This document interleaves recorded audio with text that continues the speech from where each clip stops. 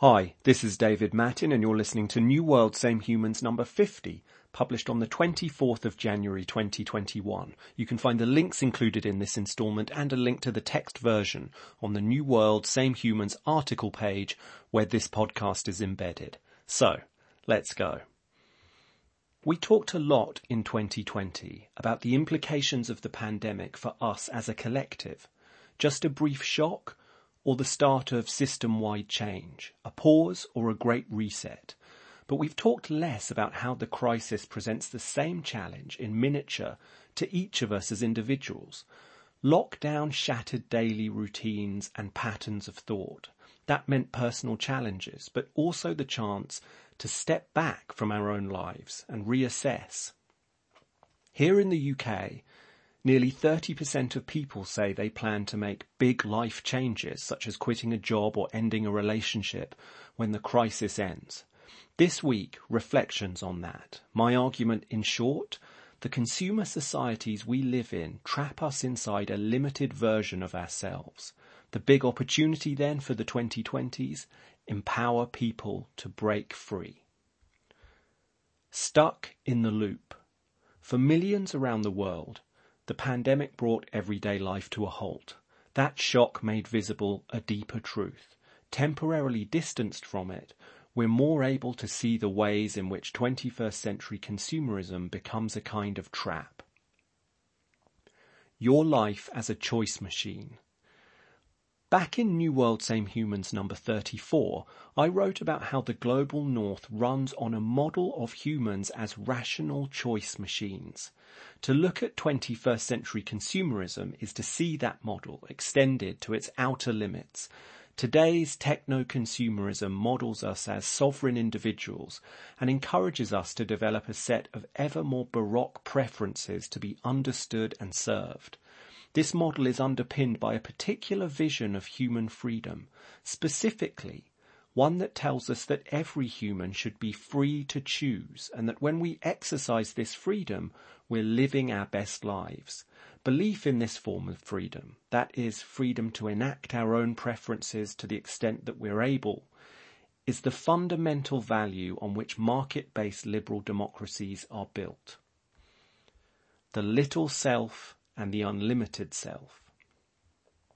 There's no denying the advancements in human well-being achieved by these kinds of societies. So what's the problem?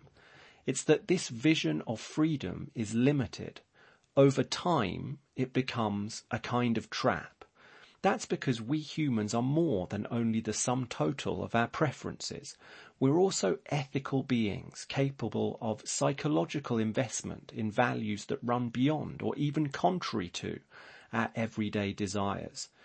Consumerism has little to say to those values.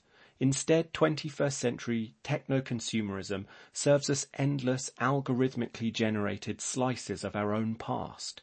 You played this song, now listen to this one. You bought this product, now buy it again. The result? We become trapped inside a recursive loop of our own preferences, slowly becoming a Warholian copy of a copy. Consumerism wants dominion over our little selves, but we all sense there is more to each of us, an unlimited self lying just out of reach. Freedom from ourselves. We are, by most measures, the luckiest humans ever. But there's established evidence that materialism of the kind encouraged by the consumer society makes us unhappy. We all sense that the form of life offered by 21st century consumerism is incomplete. Okay, Amazon Fresh can get me passion fruit to my door in 30 minutes. Is that all there is? In 2020, we talked a lot about the collective Great Reset. But will the pandemic also give rise to millions of personal resets? As lockdown breaks people out of established patterns and causes them to question old assumptions. If we seek a new form of life, we need new ways of thinking. The idea that what we most need now is freedom from ourselves, from the tyranny of our own preferences, might be the most revolutionary thought possible inside 21st century consumerism. Freedom from ourselves. If the 2020s sees millions embrace a personal version of the Great Reset, that will mean millions seeking new forms of freedom from themselves. One way of looking at that search, it's a huge untapped opportunity for a new kind of brand. But perhaps the organisation best able to offer this new kind of life will be something different. The good life. What is a way out of the trap set by consumerism? It's to reinvest in a vision of the good life, an ethical ideal that runs beyond our own preferences and desires. This vision is founded in a different conception of freedom, not freedom from external impediment, but freedom to be all that we can. It means believing that a life spent enthralled to our everyday preferences is limited and reductive, that it does not represent the highest form of human life. When you believe that, then you can believe that some external agent, a person, an idea, can encourage you or even force you to be truly free by freeing you from yourself. We inhabitants of consumer societies are suspicious of this idea. Our system encourages that suspicion and whispers to us, follow your preferences. Beyond the market. What kinds of vision am I talking about? We used to be served visions of the good life by institutions that existed outside the market. In the global north, that often meant the church and universities, and here in the UK, by public service broadcasting in the form of the BBC, with its remit to inform, educate and entertain. Today, universities don't teach students, they serve customers. The relentless marketisation of everything has inhibited our ability to articulate visions of human life that aren't governed by preference satisfaction. We are suspicious of people or systems that claim to know better than us, or want to make value judgments such as, it is better to read books than never to read books. The hunger for something more is still visible, though. Look, for example, to the vast, profitable and mostly useless self-help industry, which will soon be worth $13 billion a year in the US alone. Waking up.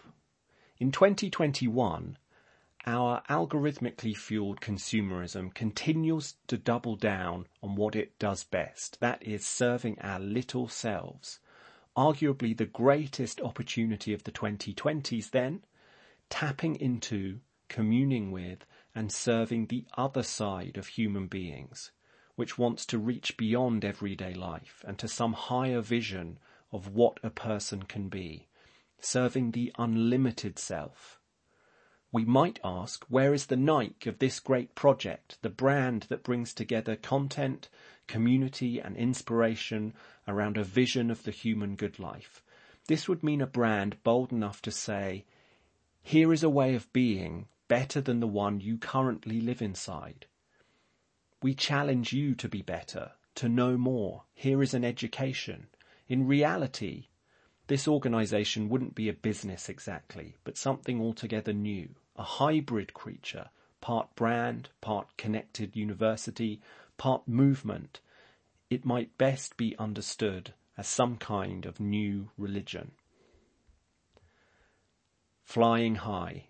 Thanks for listening this week. Pretty soon we'll get to see whether millions of people really will seek a new relationship with the unlimited self in the 2020s. In the meantime, we members of the New World Same Humans community are on a mission of our own. We started out as a small tribe back in January 2020. Now there are over 14,000 of us, founders, designers, coders, marketers, policymakers and more, on a shared journey to imagine and help build a better future.